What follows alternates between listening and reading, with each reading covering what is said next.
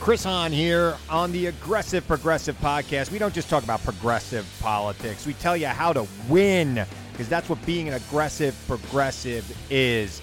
Check us out every Tuesday. New episodes on Pandora, iHeartRadio, Apple Podcasts, or wherever you get your podcasts. Don't miss a week. The Aggressive Progressive Podcast with Chris Hahn.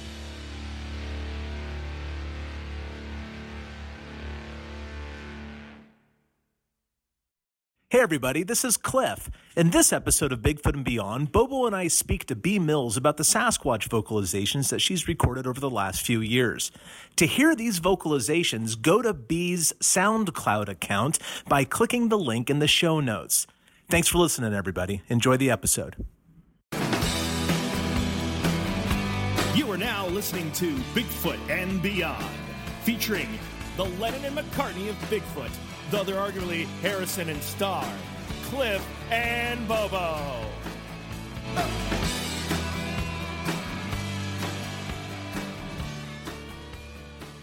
Well, so Bea, you've got a ton of audio recordings, and I imagine you have hours and hours and hours, if not days or weeks, of stuff to listen through. So who knows what you actually have? There have been photographs of one of the local Sasquatches from this location as well. George sent them to me. I know that I know they exist, and they're not the best in the world, which is why they've probably never been published. But you can tell it's some sort of human-like thing walking through the snowfield by that pond nearby in one of the neighbors' properties. Can you tell us about that a little bit? Oh, absolutely. That was the winter of 2017, which was actually a very mild winter. There wasn't a whole lot of snowfall. There wasn't a whole lot of cold. It was late. It was a late winter. When it did hit, it was nasty though. But that particular winter, there was one Bigfoot, and over the course of a few months, we had almost 10 people report seeing this, and they described them all the same. And in particular, how the photographs came about, it was by this one particular pond that seemed to be kind of the hot spot, which is not too far from the road and surrounded by a nice tract of woods and another adjacent pond, and then a great big barren cornfield. Our witness, who was driving his son to school, his son even saw it. So when he was coming back, I had loaned him, just because of all the reports that were coming in, I actually loaned him my super fancy DSLR. I think it was 80 to 300 millimeter lens, and because he had a camera, and so I loaned him my camera equipment, and said, just keep this with you just in case, because he had tried taking photos with his cell phone, because this wasn't the first incident during this time frame. So struck gold, got lucky. He actually had the camera in his truck, saw this figure by the pond. It's in the teens. A snowstorm was actively coming in, and it was one of the big storms that winter. And he shot 42 frames, and the amount of distance that this and the photos, the distance was impressive. At most, it was 1,000 yards, which is, for even a decent lens, that's a pretty good distance. But you actually see in this sequence of photos, you see the progression of how fast this figure was walking. And it was walking because there are, I think, 3 frames where you actually see the separation of a gait. You see a gait. You see 2 legs, you see arms, and you see the core body mass. They're blurry enough that for something like that to go out to the public, I mean, it could be written off as a hunter, it could be written off as a person. But based off the reports and off of this oral testimony for those photographs, they are very, very interesting indeed. They're not the best pictures in the world, but they're better than anything I've gotten. And I do think that they're legit, you know? Well, what's interesting enough is, course, I got the phone call right after it happened. So I go over there and immediately pull the card out. I'm a freelance photographer, I guess. I had a photo studio for a while. I apprenticed under a master, so I'm pretty comfortable going through photographs. And if you ever need something looked at and you think it's Photoshop, I'll be happy to take a look at that too. So It's good to know. just throwing that one out there. I did not know that. Oh, yeah. And people would send me all sorts of photographs asking if that had been Photoshopped. And I can tell you in just a few minutes. So I pulled off the photographs and uploaded them onto the computer. And there they are. And the snow had hit. And so I went out the next day and it was freezing cold. But I wanted to go find tracks. I wanted to go see. I went and I look like an absolute, I don't even know what I look like, a hot mess. How's that? I look like a hot mess in a long trench coat with fur lined. There you go. So I'm walking through this cornfield, this empty cornfield, and I'm looking at the photos, trying to go in the direction that this figure was walking. And of course, I didn't find anything. The ground was frozen solid. But I see a gator way off in the distance, and I see two people in it. I say, oh boy, here we go. I think I have permission to be here, but I'm not sure. I'm all by myself, and I'm equipped with a cell phone that likes to die when it's really cold. For people that don't know, a gator is like a ATV side by side, like two-person off-road machine. Absolutely. So it's kind of like one of those all-terrain vehicles. It's like a mini car. And I wave at them like, hi, and they're just very far away. And here they come. I'm like, oh, great. What am I going to make up for this one? So they pull up and it's two kids, teenagers. They asked what I was doing, of course. And I said, oh, well, I heard there was a cat in the area. I was like, I wanted to see if I could find any, cat things. Right? How silly. It's the middle of winter. They were like, no, we haven't seen or heard about any cat in the area. I was like, oh, okay. I was like, well, have you seen anything else? Anything that just didn't fit or didn't look like it should be here? And they said, no. I was like, oh, okay. I was like, so what are you guys doing? So, right. And they said, oh, this is our grandfather's property. I said, oh, that's cool. I was like, I thought it was some random person's name I made up. And I'm so sorry. Am I trespassing? And I said, oh, you're fine. I was like, oh, okay, great. Thanks. I'll just, go about my way. And so we had some conversation for a minute and come to find out that these kids like to hunt.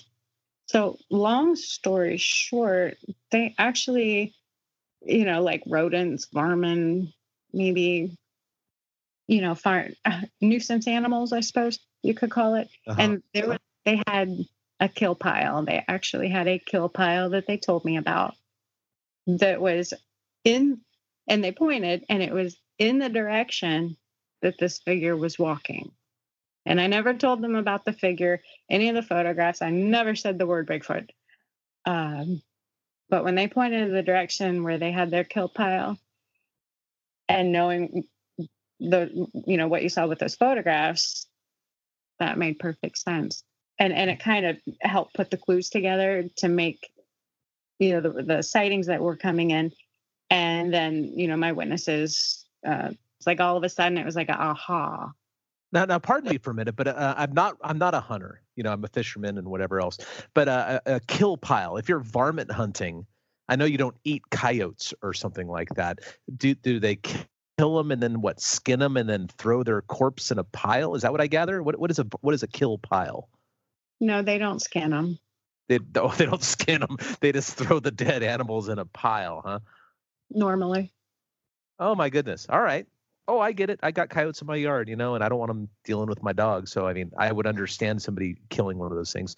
I'm just kind of surprised they don't utilize them for anything else. So essentially they kill the varmints, they kill the problem animals, and they take the bodies and throw them in one area. And that's what a kill pile is. And that's also where the Sasquatch was heading in those photographs.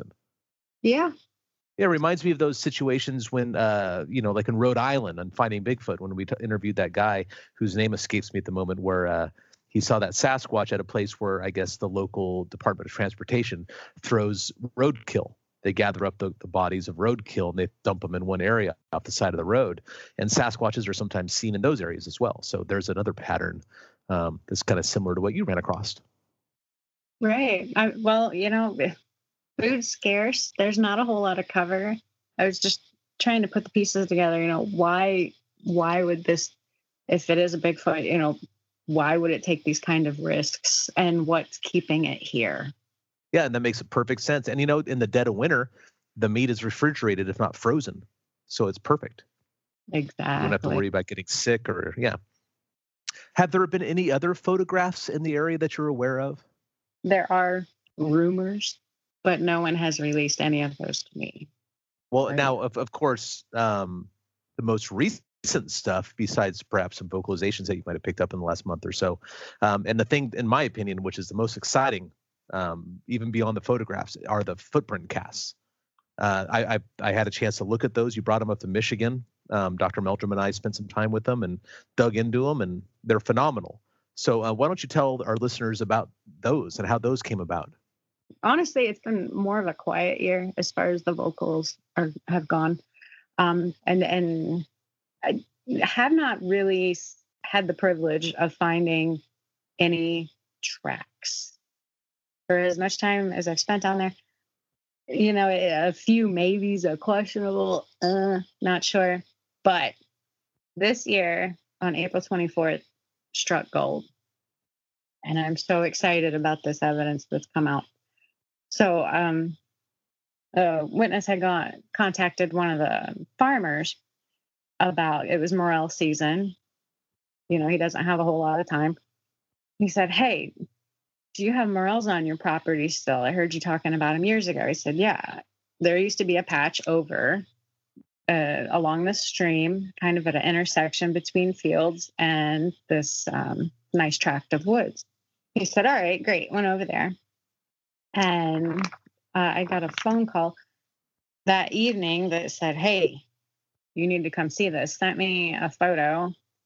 And for the record, just while I'm at it, if you're going to take a photo of something you think's a footprint, would you please put some unit of measure with it? Because the photograph itself, the initial one, just wasn't that impressive. It was just kind of muddy looking. It was right next to a stream. And I said, "All right, fine." So went up there, grabbed some plaster, and found this single track. It really didn't look all that amazing until later when we pulled it and washed it and cleaned it up. So poured that and just kind of looked around the area. And by this time, it's pitch black. It's nighttime. There's a thunderstorm coming in, and the dark clouds are just making the sky even darker. There's just a tiny game trail at best back there. There's no paths, no roads, not even any farm equipment back in this particular area.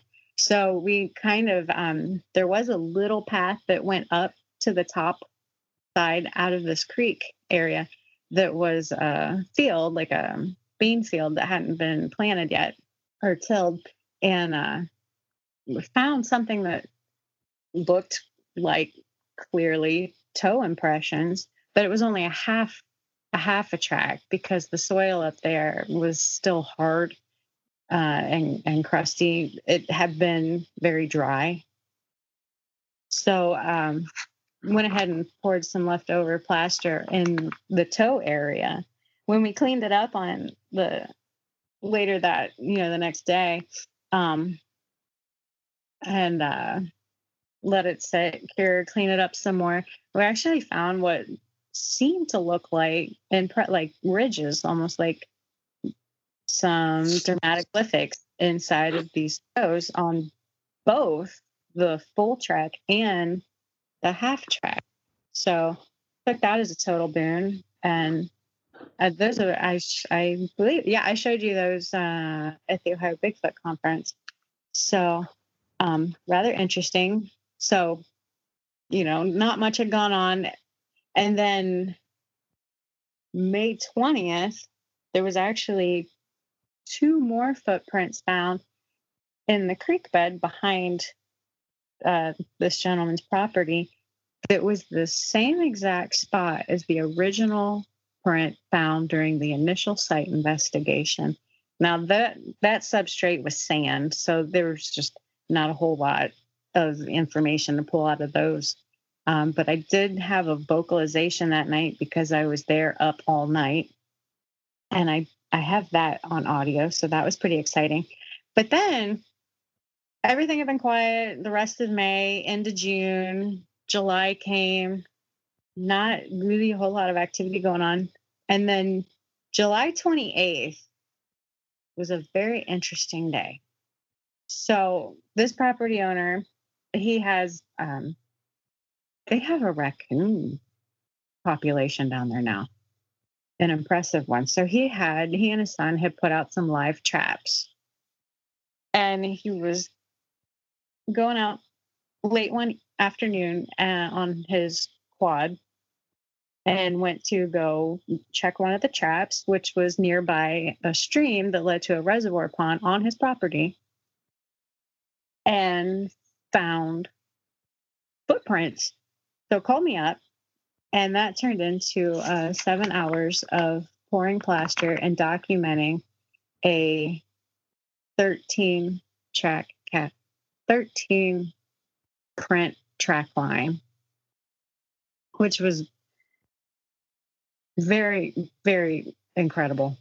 So where this started was it ran parallel to this small stream, and it's a year-round stream. The water quality is amazing. There's all sorts of, crawdads in there, little darters, frogs galore. It's spring-fed. But it ran parallel to the stream. So there was a mix of, sand, some, creek bed gravel. And then the track line kind of went up an embankment, and then it went into the woods because it's heavily wooded on one side. And there was actually an amazing game trail that we followed. There was a fell log, climbed over the log. Well, actually, I went under it. They went over it. He and his wife it turned into a family affair at this point. So went over there. And then we found 2 more tracks in mud, just perfect mud. Poured all the plaster after documenting and photo documenting all of these. And what became of that, and also during this investigation, where the track line started, where it first came out of this wood line and started following the creek, there were 3 sets of deer tracks. By the time the track line turned up to go into the wood line again, there were only 2 sets of deer tracks. So the 2 mud tracks was a track, and then it looked like a slide, like 2 deep gouges in the mud. We followed the game trail up to the property line. The property line had 3 rows of wire, and they were all barbed wire.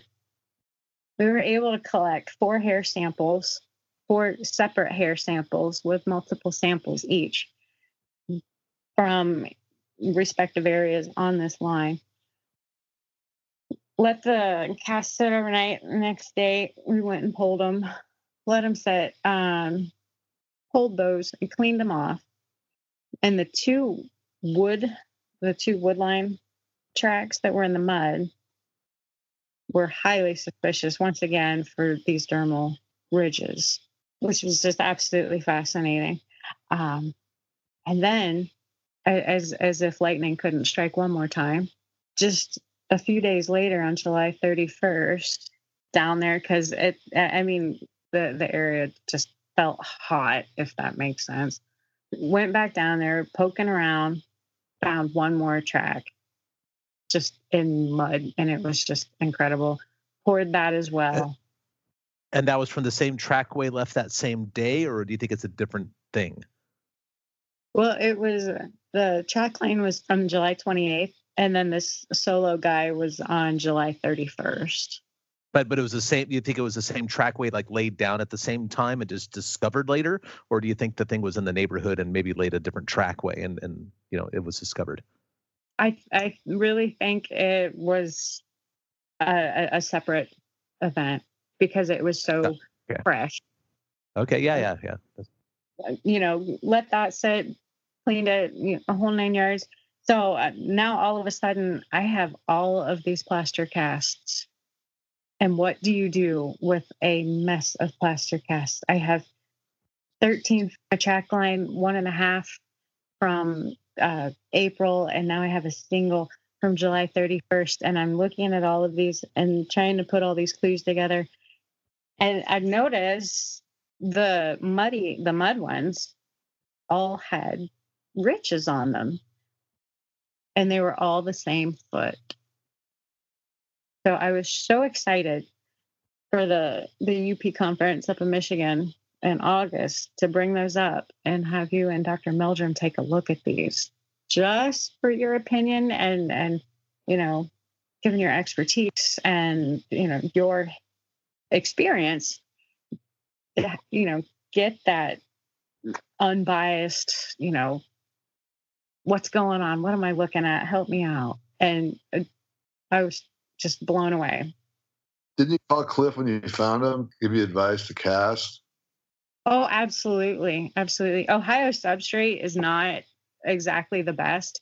And this particular area, there's a lot of sand. There's a lot of sand.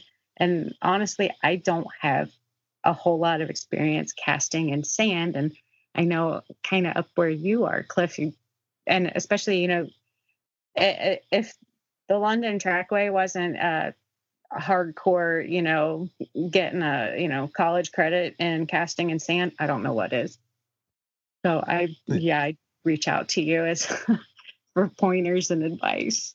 Well, yeah, and I certainly don't mind. I tell everybody, even people I don't know and like, and of course you're my friend, so you fall into categories that I know you and I like you. So, but I tell people I don't know and like, or don't, you know what I'm saying? Like, I'm always happy to give my 2 cents on anything you bring to me. Although sometimes I realize it may only be worth 1. My concern was you don't get a second shot. I really just wanted to make sure I could do the absolute best job I could, get as much data out of, what is laying on the ground right in front of me and be able to use the best scientific method for it. I guess just to collect that data, because that may not ever happen again. It's horrifying. Like, unless you have some experience, it really is, unless you have some experience and you've been out there and you've been tracking or casting human tracks or casting bear tracks or, other interesting things you find in the ground, and you're faced with a potentially real Sasquatch footprint and you've never done it before, it's a horrifying situation because if you blow it, that's the only chance you get. If you don't mix it right, you're screwed. If you don't bring that cast back, you're going to get heckled. Like, it's just horrible. And that's why I recommend to everybody, practice. You see a nice clean bear print, cast that thing, man. Worst case scenario, you screw up. Best case scenario, you got a cool bear track and some practice when that Bigfoot one comes your way. Amen. Absolutely. So yeah, terrifying would be a good word for that, because especially for for researchers or investigators or even just your average folk out there, it's like I really didn't want to screw it up. And even with the collecting the hair samples, all of my nursing skills and surgery and this, that, and the other, and using sterile technique, and it's like get out of my way.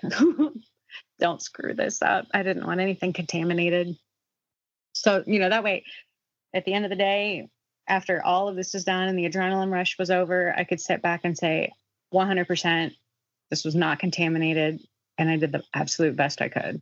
Have you had a chance to give the hair samples to anybody for analysis yet? They are with a professor at a university. Fantastic. Excellent. Yep. Still waiting on the results from that, but I'm pretty excited. Absolutely. Physical evidence, and everybody should be excited about physical evidence. And Yeah, and the footprints, I'll tell you, I'll weigh in on the footprints a little bit. You brought this set out, and also you brought a couple others from your collection as well, and those proved to be human, which I think is interesting.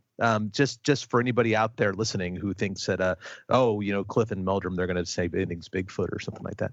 No. Some of the stuff that you showed us turned out to be human. They were interesting. I can see why you cast them, because when in doubt, you should cast whatever it is, and just see what it is, because number one, it might be Bigfoot. Number two, you get practice.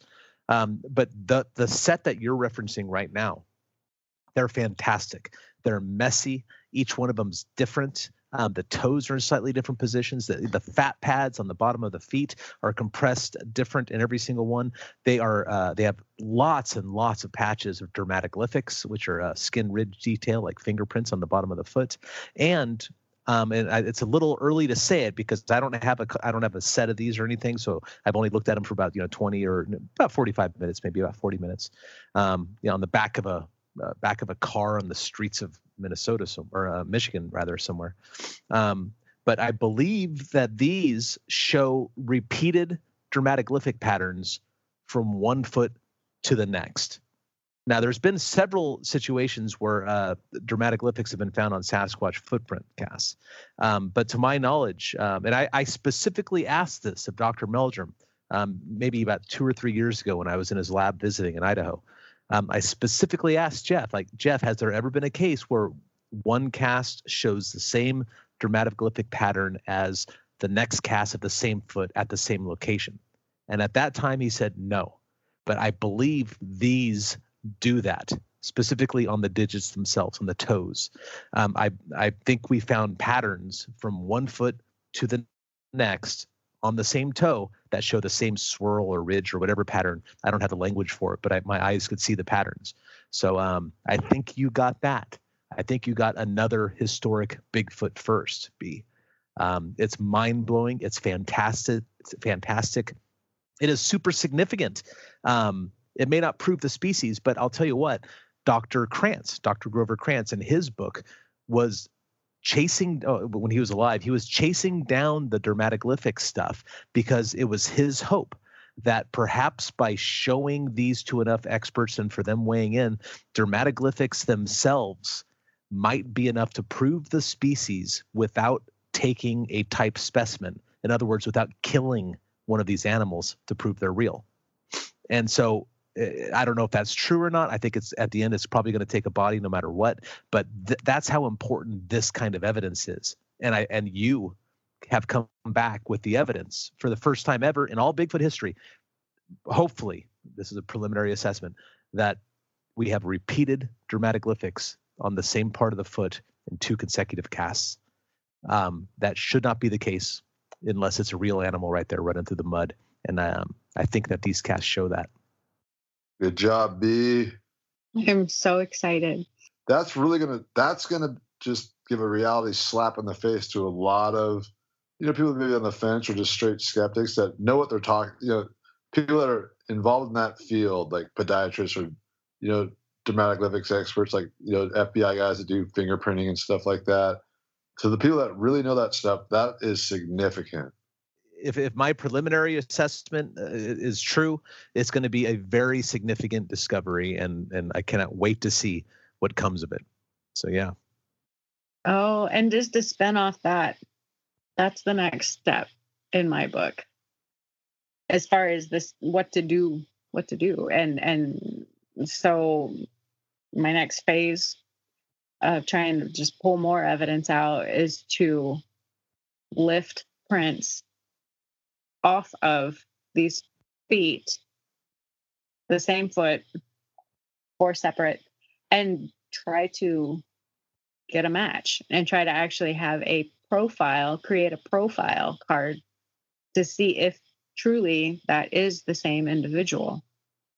So that would be the ultimate plan. Do you have any other plans for the next, 6 months or a year or something like that, as far as your research goes, where you want to take it, or are you going to say par for the course and just keep going the same direction and see what comes up? Or what other sort of things can we look forward to hearing from you about?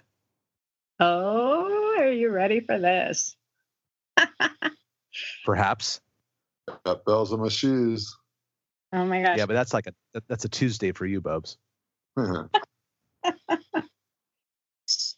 there's always that question. Well, where does it go? Where do they go? They show up and then they leave. So where do they go?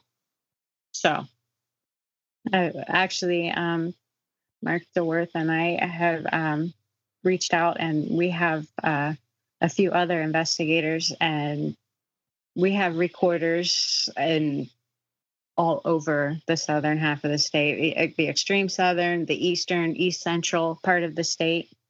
And just as of a few weeks ago, we have started getting vocalizations out of these different areas, which is super exciting. So in addition to and these, audio pieces were sent out and vetted with, their analysis and brought back to us, to learn from. But forward thinking, future thinking is if we could create some sort of at least a preliminary database of these vocalizations, just to see if there are, any more information we can pull out, any data points there.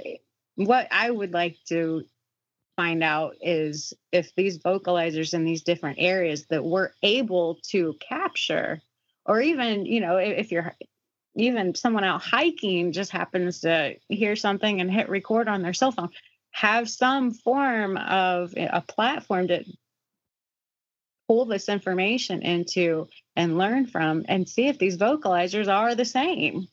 So you're confident you can distinguish, like there's a vocal register, like you can see the individuals by their calls on the spectrograph? I think it's plausible. And I'm willing to investigate it. Absolutely. Yeah, because think about it. It never really occurred to me, Bo, because, I'm interested in the same thing, tracking individuals over time, right? But I'm doing it by footprint cast evidence. But thinking about it, I don't see why it couldn't be possible with vocalizations. I mean, think about when out at Finding Bigfoot, like we're out in the middle of God knows where, and suddenly we hear a vocalization. 9 times out of 10, we can go, oh, that's Moneymaker, or that's Renee, or that's a Sasquatch. We can identify each other by the sounds. So and she has such a database now of these 4 Sasquatches, it might very well be possible. I think the problem would be is you never actually get them on videos showing which one's actually making the sound. You know what I mean? There is that. But it's a good first step. Oh yeah, I'm not saying it's impossible. That'd be the biggest challenge, of course. Well, you know what? But that can be overcome with diligent research, because maybe there's a quirk, maybe there's a specific wobble at a certain kind of a vocalization, maybe there's a certain signature somehow hidden in that sound data. But what if there's footprint finds in the area, or footprints found in the area, and by looking at them, we can probably figure out if they're the same animals or not. I mean, look at Tom Shea's evidence or the Blue Mountain evidence. We can identify individual animals. So, but again, it's all going to depend on amateur researchers like us who are going out there and diligently trying to bring back more than stories.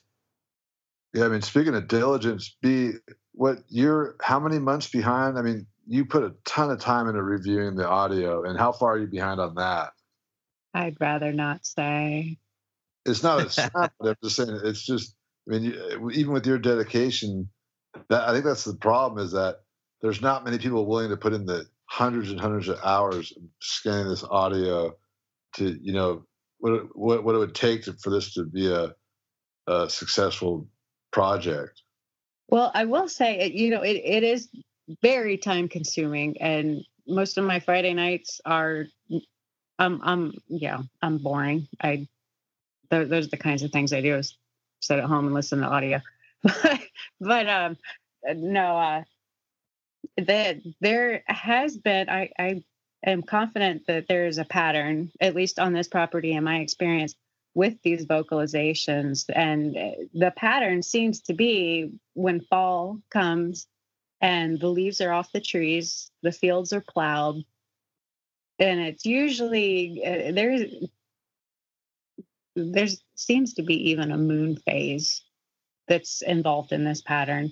And traditionally, over these last few years, the last moon in November is about the time when almost all the audio ceases, all the vocalizations just kind of stop, and then they seem to. And what does that coincide with, though? Why then? Well, my theory has to do with there's not a whole lot of cover. There are still deer in the area. There's a plethora of deer in the area, but there's just not as much cover in the area. And as far as resources and trying to maintain your caloric intake, there's not, the plants aren't around as much. And to be quite honest, the tract of land, while it probably is a few thousand acres that's central to this particular property, there are reports further south where there are, wintertime, off season, I guess, vocals. So trying to get, audio equipment, recording equipment into those areas during the different seasons where there are much bigger tracts of, there's, when you get those kinds of areas like the southern and the eastern and the east central part of the state of Ohio, there's a lot more cover. There's state forests, there's a national forest, there's a lot more parks, preserves, and the terrain is a lot more intense. So I think as far as, the food goes, the cover goes, and having, these recessed caves all over the place, and the more rural countryside where there are those abandoned barns, there's sheds, it's nothing to go out hiking, and you just find an old wrecked home in the middle of nowhere. I think that there's more opportunity to be successful because the winters here can be pretty extreme. So, but it's following up and trying to find those locations and be able to get evidence out of there, because I don't think they just disappear, but I think that they do go somewhere. So it's trying to follow that pattern. Yeah, just trying to discover the pattern, really. Right. It's a daunting task, but it seems that you enjoy it. It's like when I was a little kid reading those mystery books.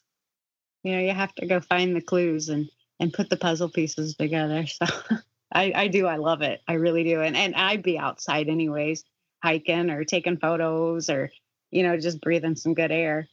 So why not? Well, fantastic, B. Fantastic. Yeah, B, I'll be seeing you in 2 weeks at the Hocking Hills Bigfoot Conference you put on. That's a pretty cool event. You guys do it for charity. Can you tell us about that? Oh, absolutely. And we have it at the Big Brothers Big Sisters camp, which is called Camp Odiaqua. It's one of 2 in the entire country. And they have year-round programs for children that include not only summer camp, but crisis camps. They have an incredible amount of caring support staff. And I've met so many wonderful people who were big brothers and big sisters. And they do a lot of their work through volunteer efforts. And camp is expensive. So over the time frame that we've, had the Hocking Hills Bigfoot Conference, we have donated over $10,000 to their camper scholarship fund. And even just last year, we contributed to helping over 700 kids be able to experience the outdoors. Bigfoot is a wonderful platform for it, then so be it. And plus, we get to have a really great time. So even though it's a smaller event, it's a really fun, and exciting, absolutely wonderful learning experience. And I really like having the local naturalists and the park staff come and talk about the area, as well as, our amazing Bigfoot investigators and researchers. So I am so excited that you're coming. And Cliff, thank you so much for speaking in the previous year. So always happy to help. Always happy to help. And I love the Big Brother Big Sister program. I've done a couple events around Portland, actually, with that same organization. And I think I've spoken now twice at Hocking Hills. It's a great event. You know, what is it? Like, it maxes out at maybe 100 people or so, probably maximum, I think. And it's like going back to camp for myself as well, you know, going back to the commissary, and, you know, you eat lunch and breakfast and dinner with everybody. And it's a small venue, and you really get to know some people. And, you know, last time I was there, Melissa and I were walking back to the cabin after the campfire, you know, hanging out, drinking some beers with some good people and good conversation. And we were back near the cabin where you guys were so gracious to put us up. And we heard something in the brush off the other side, maybe about 60 yards away from us, like making some little bit of crashing noises. Not really crashing, but something going through the brush. And we're listening, and it's dark, and it's like 2:00 in the morning, 1:32.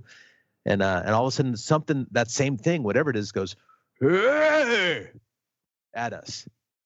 Like, holy crap, I know what that is. We actually heard a Sasquatch from not very far away at the Hocking Hills Bigfoot Festival. And it was, of course, way far away from where everybody else was. There was nobody else around there, and we're completely confident that it was a Sasquatch at this point. So it is a great venue to be speaking at, because the people are great, the venue is great, the cause is great, and there's Bigfoots right there. Yes. Yeah, you're stoked, Bob. So unfortunately, this episode comes out while you're going to be there. You know, so people who are listening at home who want to go, well, too bad. You got to sign up for next year. And you know what? It's sold out anyway. So you got to go next year anyway. But yeah, so I can't wait to hear about what you experience at the event as well. Oh, yeah. I can't wait. I mean, if you can hear something right where if you're having a Squatch conference and you can hear one at the conference site, you can't beat that. It's a prime spot. It really is. It's never happened to me. Yeah, and it's for those people who are listening thinking, Bigfoot in Ohio, really? Oh, yeah, man. Southeast Ohio, specifically Hocking Hills. You're in the middle of nowhere. It's pretty awesome. I'd rather be nowhere than somewhere any day or any night. You know what? I did hear a Bigfoot where there was a conference, but it wasn't at the same time. It wasn't during the conference. When we were filming at Salt Fork State Park, Tyler and I heard on my solo camping, we heard Bigfoots in 2 locations at Salt Fork, and then that's also in Ohio, not far away. Well, great, B. We really appreciate you showing up and doing that with us tonight. Can I throw a couple of pictures of the footprint casts that I took up on there too, or do you want to keep those secret for now? Oh, no. She sent those already, I think. We can just blow it up. Okay. Oh, she already sent you some, Bobs? Yeah. Okay, cool. Very good. Yeah, let's get you out there, because you're an unsung hero of Bigfoot. And really, most of my heroes in Bigfoot land are unsung, you know, whether it's you or Tom Shea or any number of people that don't seek publicity, don't seek any attention whatsoever or anything like that. You're doing God's work, you know, so appreciate that. Well, thank you. Knowledge for the sake of knowledge, right? Yeah, we're just spinning our wheels till we die. Might as well have some fun with it, right? Absolutely. All right, B. Well, I'll see you in a couple of weeks. Looking forward to it, sir. I appreciate it. All right, B. Thanks for coming on. I really, really appreciate it. And I'll talk to you soon, I hope. Absolutely. Thank you so much. Well, have a great night, you guys. Good night. All right. So there you have it, man. I mean, she is great. I really do think she's the bee's knees, so to speak, in more ways than one. Because like her research stands on its own and speaks for itself. And most people don't even know what she's up to. No. Yeah, she's under the radar, which is great.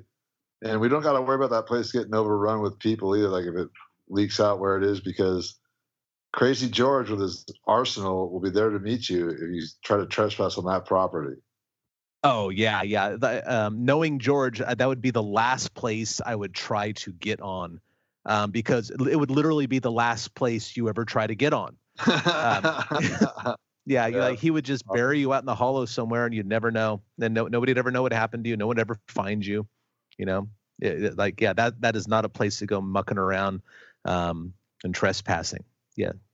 Yeah, I'm gonna be staying with George there a couple nights, and I actually am bringing Wild Bill from Mountain Monsters with me. So George is gonna be just.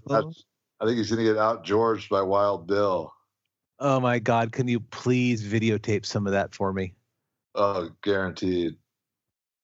Yeah, there's not a whole lot of guys that can out George, but Wild Bill would be one of them. Holy smokes.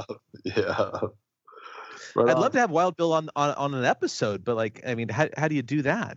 He'd be hard to understand. I think for a lot of it. There'd be a lot of yelling. Yeah, be a lot. He'd like peek out peek out the volume of the recording the entire time, and he's rad though, man.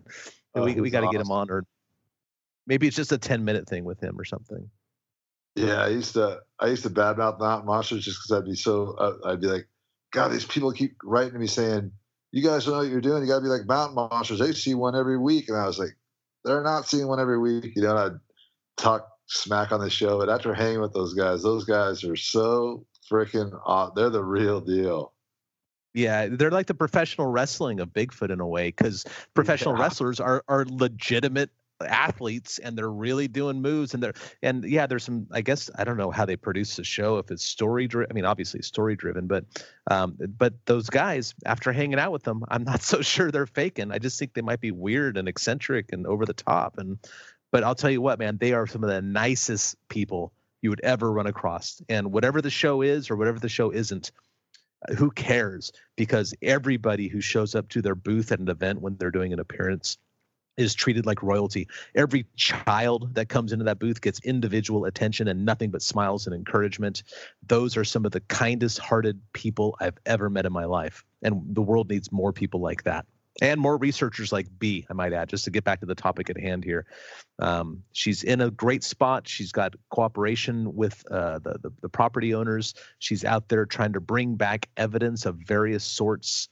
And it's ongoing. It's not going to stop. I mean, I don't think George is going to move anywhere, and I don't think B's going anywhere. So I think that we've got a great situation to keep checking back in on every once in a while. Yeah, for sure. I can't wait to see what B gets. I mean, that area will keep producing. That's for sure. Yeah. All right. Well, very good, Bobes. It's nice to get back together with you. I'm sorry to everybody listening that we missed out on last week's episode, but between Bobo's and my schedule, traveling around the country doing these talks, it just was not possible to get together for that episode. But we're back on track, and schedule willing, we'll keep on producing every single week. So bear with us and keep coming back. Subscribe wherever you can. Be sure to check out the YouTube channel for visuals, and keep listening to the podcast. So thank you, everybody. We sure appreciate your patronage and listenership. Yep. Thanks, everybody. Until next week, keep it squatchy.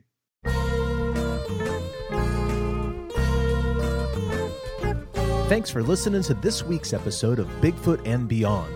If you liked what you heard, please rate and review us on iTunes. Subscribe to Bigfoot and Beyond wherever you get your podcasts, and follow us on Facebook and Instagram at Bigfoot and Beyond Podcast. You can find us on Twitter at Bigfoot and Beyond, that's an N in the middle, and tweet us your thoughts and questions with the hashtag Bigfoot and Beyond.